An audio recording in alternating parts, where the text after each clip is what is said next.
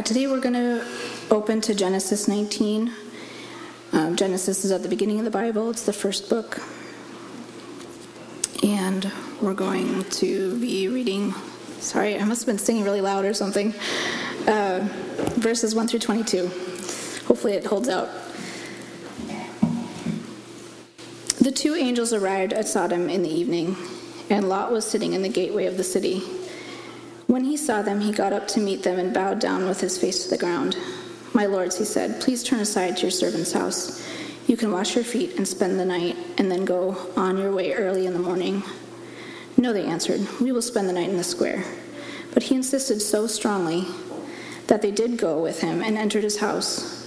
He prepared a meal for them, baking bread without yeast, and they ate. Before they had gone to bed, all the men from every part of the city of Sodom, both young and old, surrounded the house. They called to Lot, "Where are the men who came to you tonight? Bring them out to us so that we can have sex with them."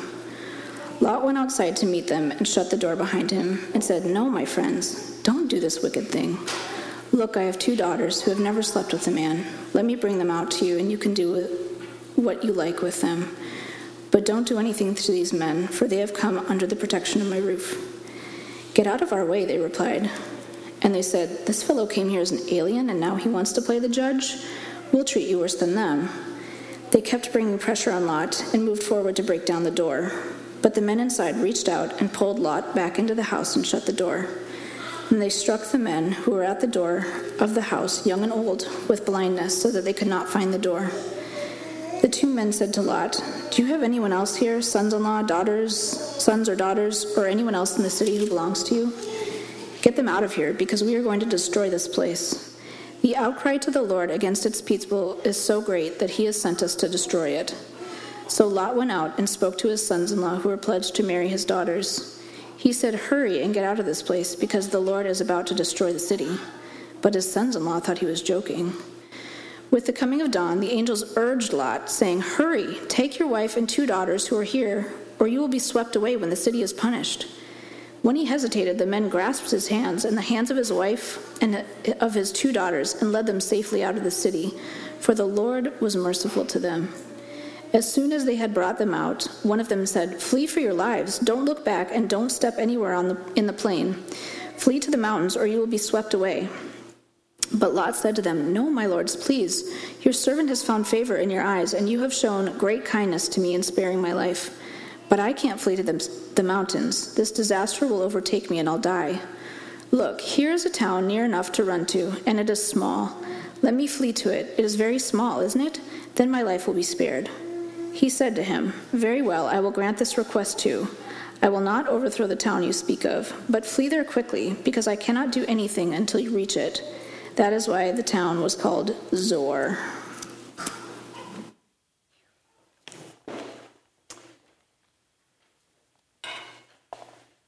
Morning, church.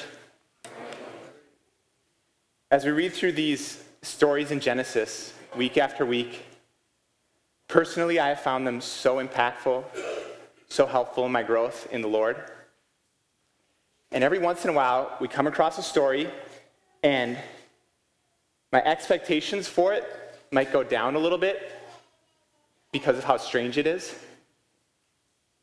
This is one of them. And then as I spend time in here praying and considering what God was saying here, wow, I was really impacted, really deeply changed and affected by this story. And I hope that God does that for every one of us here this morning. Please be advised that there is mature content in this story. Some stuff that little ears, they might not be ready for yet. If you feel like that might be the case for your family, the child care rooms are still available. They're still open. I'm not going to go into any unnecessary detail, but I'm also not going to shy away from the obvious things that are in the text this morning. I think it's the rawness of the story that's going to make the mercy of God shine so brightly for us. Like, it doesn't pull any punches. It's very honest about humanity. It's very honest about the world. It's very honest about sin. And that honesty is what sets up an opportunity for the mercy of God to shine brightly. That's what I really hope happens with us this morning, is that we leave here wondering more than ever at the mercy of God and how amazing it is. Now, just to catch us up, maybe some of us are here for the first time this morning. We're in a part of Genesis where the past few weeks the stories have been tied together. 3 visitors showed up to Abraham. They're visiting Abraham. They're visitors from another world. They're messengers from heaven. It's kind of clear that one of them is the Lord, who's kind of like taken on a human form.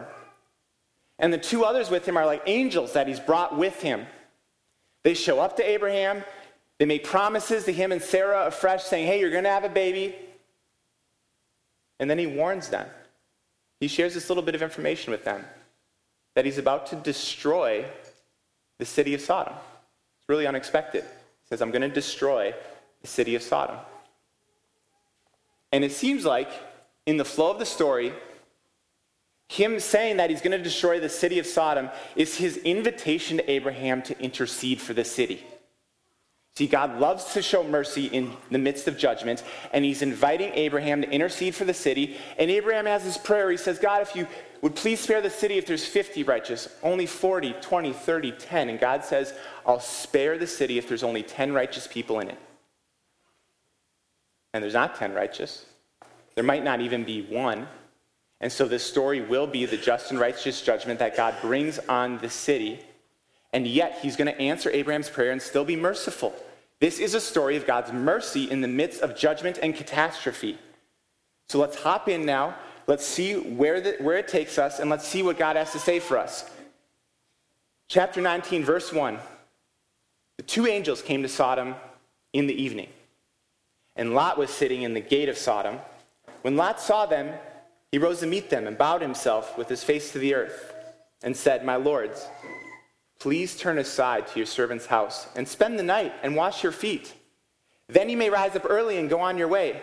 They said, no, we will spend the night in the town square. But he pressed them strongly, so they turned aside to him and entered his house, and he made them a feast and baked unleavened bread, and they ate. When we look at these first few verses, what should be in our heads is that this is setting an ominous scene for us. You notice the first detail? 2 angels show up. The Lord hangs back. It's almost like his presence is not going to be as available in the city as it was to Abraham. They show up in the evening. So night is setting in an evil city. It's like the beginning of a horror movie here, if you're reading these carefully. Another concerning detail, they find Lot sitting in the gate. He's sitting in the gate of the evil city. So if you watch Lot's life in the book of Genesis, it's like a train wreck in slow motion, right? He starts off really good. He's with Abraham. He's following the God of Abraham. But there's a little bit of tension between him and Abraham, and he wants to be rich, so he separates from Abraham. And he drifts further from Abraham and Abraham's God. He sets up his tent near Sodom, a city that the story has made clear so far is a city that does not love God. And now as we get to this point in the story, he's sitting in the gate of the city, which is the place of commerce and leadership. So Lot has had a drift downwards and a drift away from God, and immediately we should be thinking, okay, this is not good for the angels, and what is Lot going to do? This does not bode well for him. He starts off well immediately. He starts showing hospitality to these angels, right? This is what Abraham does earlier. He shows hospitality to these angels, so he's doing a good thing. And they say to him, no, it's fine. It's fine. We can stay in the town square. To which he presses them strongly, saying, no, you need to come stay at my house. It's almost like he knows there's something wrong with the city and something wrong is about to happen, and he feels a sense of fear, and he presses them, come here to my house, trust me, you do not want to stay in the town square in Sodom. And they do. They take up his invitation, and they go to his house, and he serves them a quick meal. And now it's night. Now night has fallen in the city. And we see what happens next. Verse 4.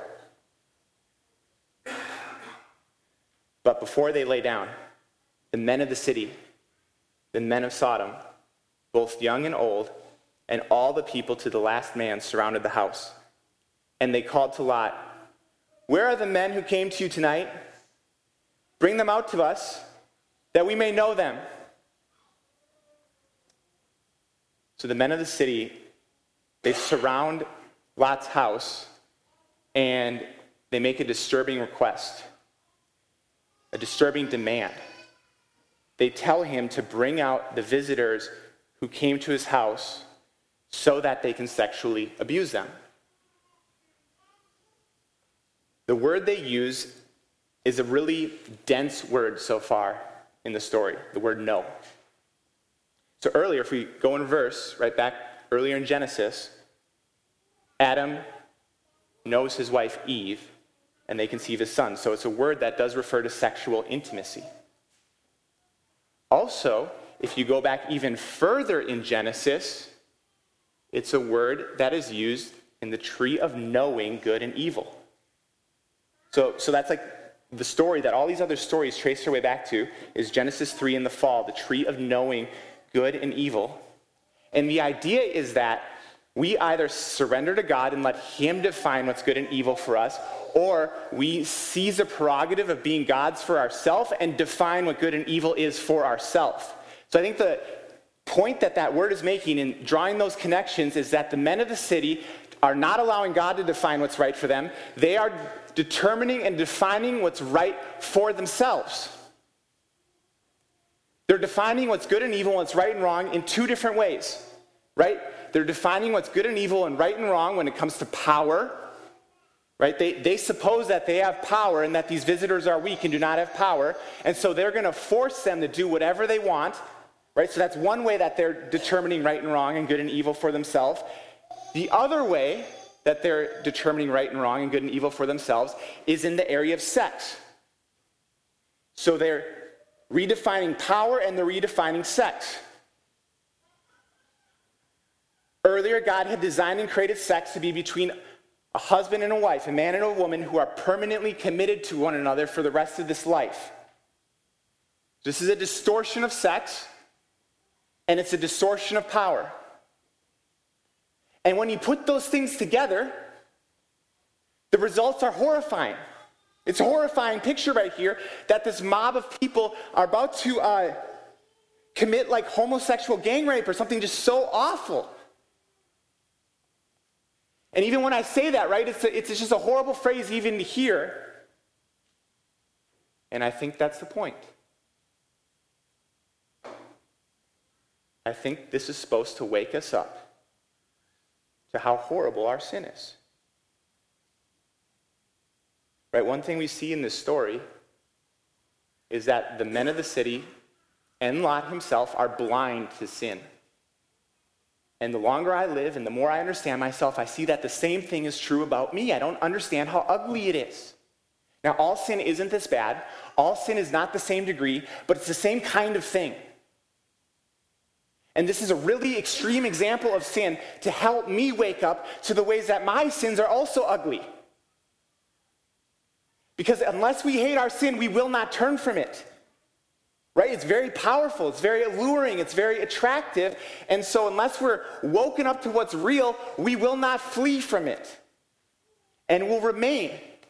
We'll remain living in Sodom under the value system of our fallen world rather than living in a relationship with God who wants to know us and care for us and bless us forever and ever and ever. Sin is our worst enemy, and God is graciously trying to wake us up to our worst enemy so that we can kill it and be free from it. The other thing I think it's showing us is that sin can take us places we never imagined it would if we give into it. Like, I found myself in the past in places doing things that I never planned on doing, never imagined that I'd want to do because sin had taken me there gradually.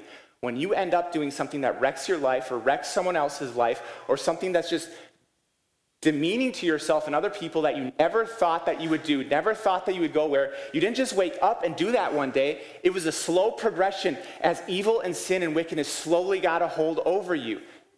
And this is another warning to us. Today is the day to kill your sin so that it doesn't kill you tomorrow.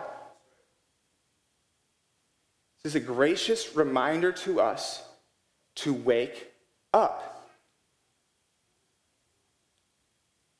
So now let's see how Lot responds to this horrible situation. And he is in a horrible situation. He says in verse 8, "Behold, I have 2 daughters who have not known any man."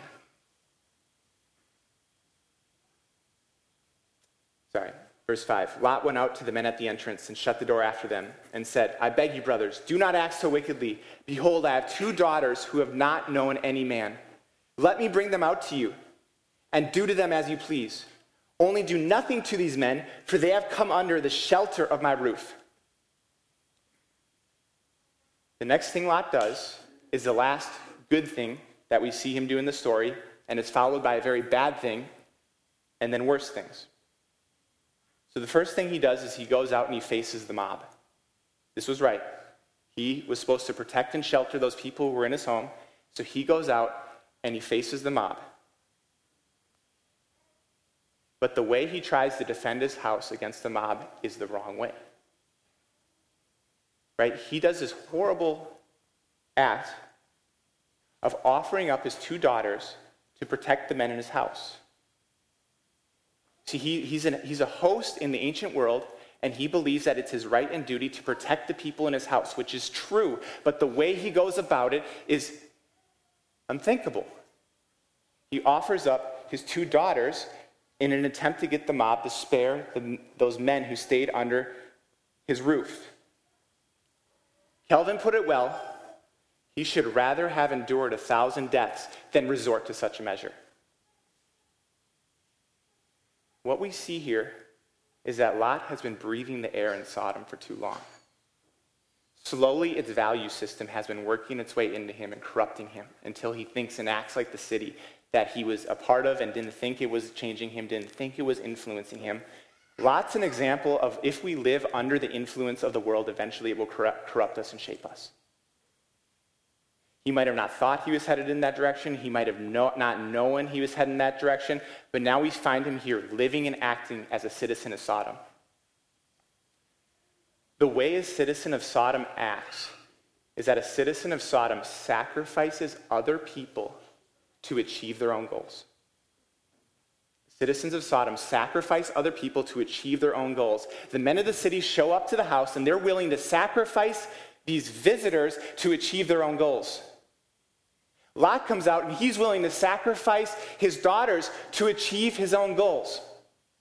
What you'll find when you give in your sin is that inevitably you're sacrificing the good of others to serve yourself. And once again, the story shows us that it's always ugly. It's always ugly even when we're blind to it.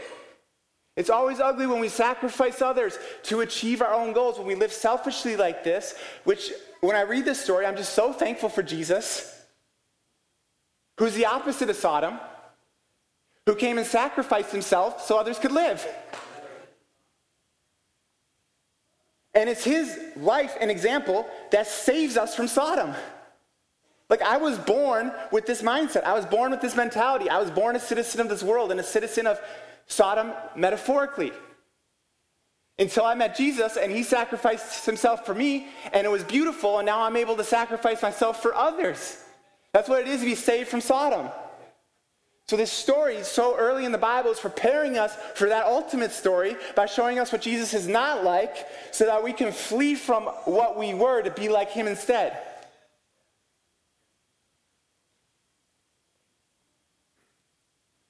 Now, how do the men of Sodom respond? How are they going to respond to Lot? Verse 9, "But they said, 'Stand back.'" Yeah, I keep getting confused, I'm sorry. But they said, "Stand back," and they said, "This fellow came to sojourn, and he has become the judge. Now we will deal worse with you than with them."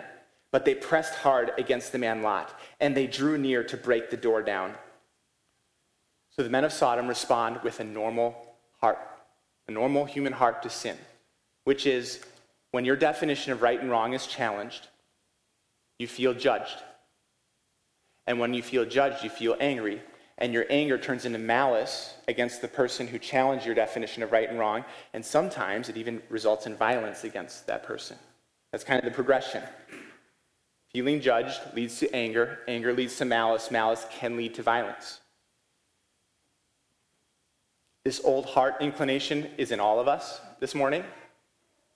Like all of us, from time to time, we try to define what right and wrong is for ourselves. And when our brothers and sisters graciously point it out, oftentimes we're not super excited about it. We feel judged. And judgment turns to anger, and anger can turn to malice, and then relationships can give way to sin and separation. So we have to be on guard against this kind of heart, because it will tear a church apart. Is if we allow our sense of being judged to turn into anger, and anger to turn into malice and violence. We must be aware of that and put it to death. And I'm also intrigued that this seems to be like almost verbatim the way the world feels about Christians right now. So God graciously gave us a book with his law that rescues us from ourselves, but it interferes with the world's definitions of right and wrong. And when we either insist on God's definition of right and wrong, or not affirm the world's definition of right and wrong, it often results in a feeling of judgment, anger, and malice. And the anger against God's definition of right and wrong is often an attempt to silence the voice of Christians, to silence the voices of God's people. And I just want to summon you this morning to never be silenced by the anger of the world, and to never affirm as good what the Bible calls as evil. We must do it humbly and winsomely, and never resort to anger or violence or anything but the example of love that we receive from the Lord Jesus, and we must also not be intimidated by the anger of the world. Amen?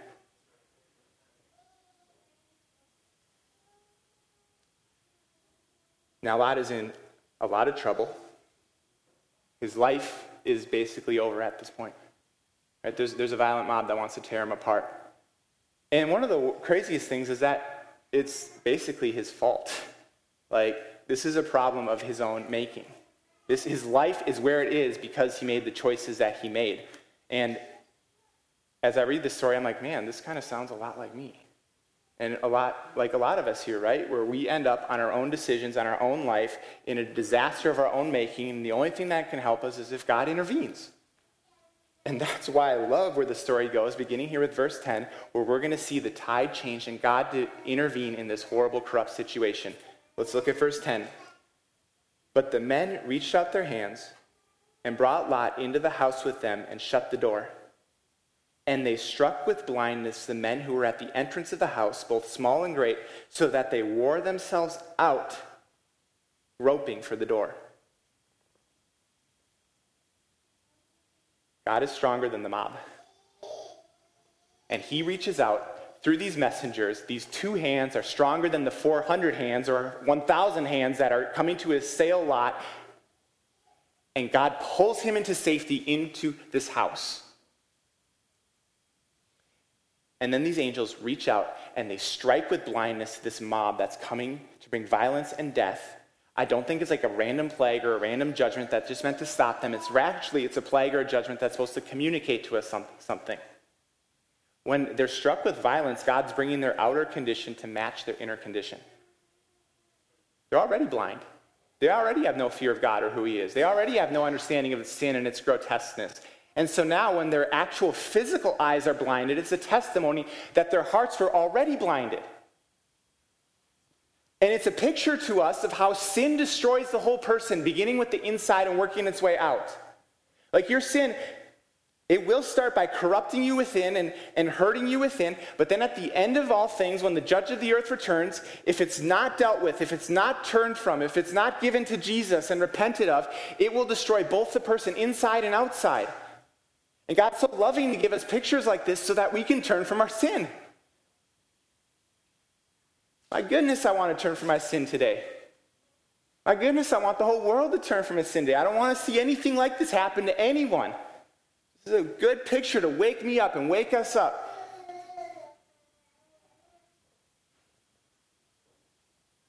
Then the men said to Lot, "Have you anyone else here, sons-in-law, sons, daughters, or anyone else you have in the city, bring them out to this place, for we are about to destroy this place, because the outcry against this people has become great before the Lord, and the Lord has sent us to destroy it. So Lot went out and said to his sons-in-law, who were to marry his daughters, "Up, get out of this place, for the Lord is about to destroy the city." But he seemed to his sons-in-law to be jesting.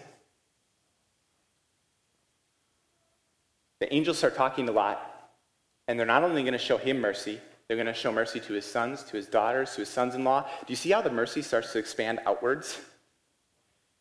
Like, we're meant to learn about God from this story. And he's a judge against sin and evil. He's a good judge, and we all know that that's a good thing if we really think about it. Like, we hate the idea of a corrupt judge who lets guilty criminals who are oppressing and hurting people weaker than them go free. We just hate that idea. We hate it when we see it. It's just offensive to us. Our moral sensibilities know it. And God's not like that. He punishes evil, and he's therefore bringing a righteous and good judgment against Sodom. And yet, in the midst of his judgment, he's merciful, and it's an expansive mercy that starts to work its way outward and reach out to other people. And as the story goes on, all we're going to see is that God is more merciful than we would dream in response to our sin and than the condemnation we deserve. So the angels start to clarify to Lot what reality is so that people can respond rightly. There's an outcry, judgment is coming, get out. Very simple message. Lot goes to his family. It's kind of concerning, right, that he's marrying into Sodom, but he is. So there's marriage alliances being made with the people of Sodom. And he starts to tell them, the city has fallen, judgment is coming, get out. And they think he's joking, right? It seems to them that he was jesting, which another way to translate that phrase, jesting, it was as laughter to them. It was as laughter to them, which for those of you who were here the past few weeks, remember that word laughter. Remember that? Abraham laughs, Sarah laughs, and now the people of Sodom are laughing. It's a reminder of one of the most devastating parts of our sin, is that it blinds us to what's real and makes it seem ridiculous. The longer we and our neighbors live in their sin, the more ridiculous truth seems. And it becomes harder and harder to minister, the more and more ridiculous truth seems.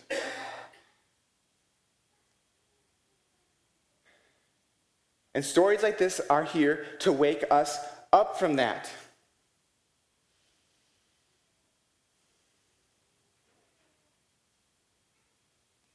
I want to remind you this morning that no matter how ridiculous other people think you are for following Jesus, it is the most sensible thing in the world to do. Where you work, where you live, it will increasingly seem utterly ridiculous to people to believe that Jesus Christ died and rose again, and he's the way, the truth, and the life, and the only way to God. And we will be mocked, scorned, and rejected as a result of that. And I just want to remind you this morning that believing in Jesus and following him is the most sensible thing in the world. And there will be a day where Jesus will come back and make all things right, and we will know on that day that this was the most sensible thing in the world. So do not be alarmed if the world finds you ridiculous. Instead, let us be steadfast and firm and convictional on our principles. That Jesus is real. He is who he says he is. And live as if that's the case so that we can be a servant to other people and wake them up so that they can see what's real too. Oftentimes, the only hope for someone who thinks Christianity is ridiculous is to see a real Christian living and dying as Jesus would. For that it would wake them up and invite them to come to him. So be a real Christian. Be a convicted Christian. Be a firm Christian who lives as if these things were all that matters, because, quite frankly, it's one of the only things that's going to wake up some people who find this ridiculous.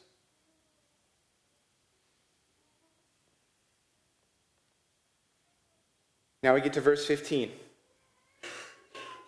As morning dawned, the angels urged Lot, saying, "Up, take your wife and your 2 daughters who are here, lest you be swept away in the punishment of the city.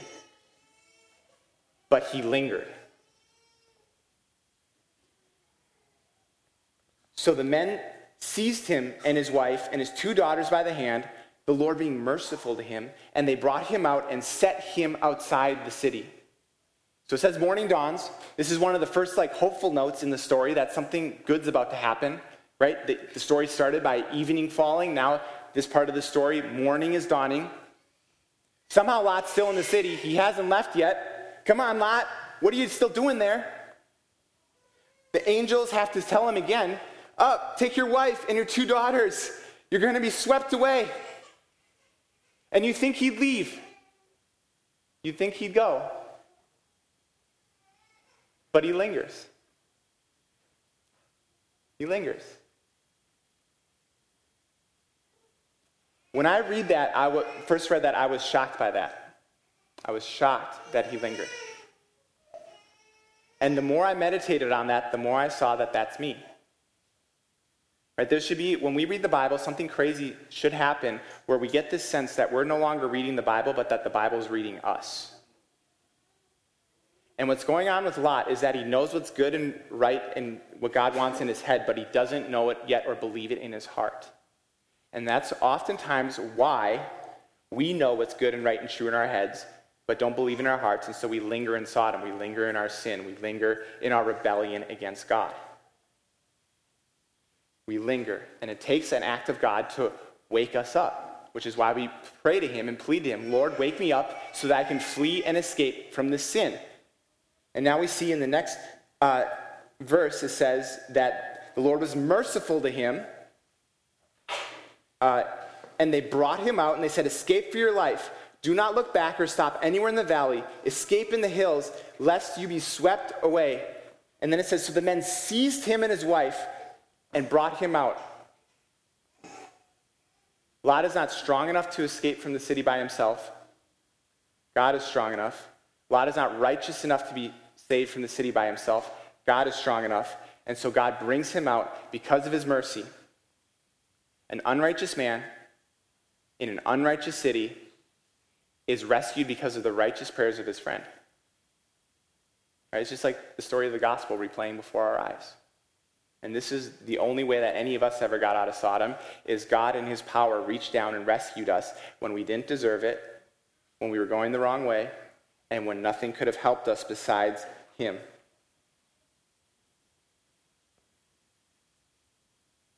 And then verse 17. And as they brought him out, one said, escape for your life. Do not look back or stop anywhere in the valley. Escape to the hills, lest you be swept away. And Lot said to them, oh no, my lords. Behold, your servant has found favor in your sight, and you have shown me great kindness in saving my life. But I cannot escape to the hills, lest disaster overtake me and I die. Behold this city. It is near enough to flee to, and it is a little one. Let me escape there. Is it not a little one? And my life will be saved. He said to him, behold, I grant you this favor also, and I will not overthrow the city which you have spoken. Escape there quickly, for I can do nothing till you arrive there. Therefore the name of the city is called Zoar. God's calling Lot out of that city. He lingered, and now he defies. He's not ready to go to the place God wants him to go to provide for him. He wants another city like Sodom. He demands, God, please let me go to the city. And God's merciful. And he lets him go there. And he even spares that city on his account. So just as we keep going through this story, we just keep seeing God is more merciful than we dreamed or imagined. And we're going to have to pick up Lot's story in future weeks. It's not going to end well for him. But I do want us to linger here and learn what we can from this. What does God want us to gather from what we've heard this morning? Church, we need to flee from our sin today. Not tomorrow, not the day after tomorrow. We need to flee from our sin today. Every day we linger in Sodom, it becomes harder to leave. And for God to be more merciful than we can fathom means that he provides a way out when we do not deserve it. Did you know that every single sin that you're dealing with, that you're tempted with, God is providing a way out for you this morning? One of my favorite verses in the Bible is the Lord is faithful. He will not allow you to be tempted beyond what you can bear, but when you are tempted, he will also provide a way out so that you can stand up under it. 1 Corinthians 10:13. God never leaves you in your sin without a way out of it. And so when you're feeling temptation come to you and the thought pops into your mind, I should text my DNA. That thought wasn't from you. That thought was from God. And I just want to encourage you to start responding to those thoughts with obedience and taking the ways out because he's merciful and because he always provides a way out to us. It's like who he is and what he does. Right? We love the gospel of Jesus Christ as Christians, his life, death, and resurrection, because it's the story of God providing us a way out of our sin. He says, I'm the way, the truth, and the life. One of the things he is the way out of the sin and destruction we were in. And this morning, you might be here and you might be wondering, is there a way out for me? Like, I feel like I'm already too deep in. I feel like I can't get out. Friends, the fact that you're here this morning and listening to this sermon is God providing you a way out. He's providing you an invitation to come out and come to him and be rescued from your sin and your death. No one has to linger there. No one has to stay there. And so please take his hand. It's reaching out to you right now and inviting you to come find life. And if you've never become a follower of Jesus yet, if you've never trusted him, he is offering you free and full pardon and forgiveness of sins right now because of the life, death, and resurrection of Jesus. The most beautiful thing about the gospel is no one in the world ever has to die. No one has to die. There's a God who sent his son to die so that whoever believes in him might live. Just ask this morning that you would come and follow him with us. We don't deserve it. We don't deserve to be here. So please come, follow Jesus, leave your sin behind you, and take the mercy that he provides. Let's pray together. Father, thank you for your mercy that we don't deserve, but that you gave to us anyway. Please wake us up this morning if we're sleeping, and please help us to take out the ways that you provided, and please help us to marvel and worship you for what you've done. In Jesus' name, amen.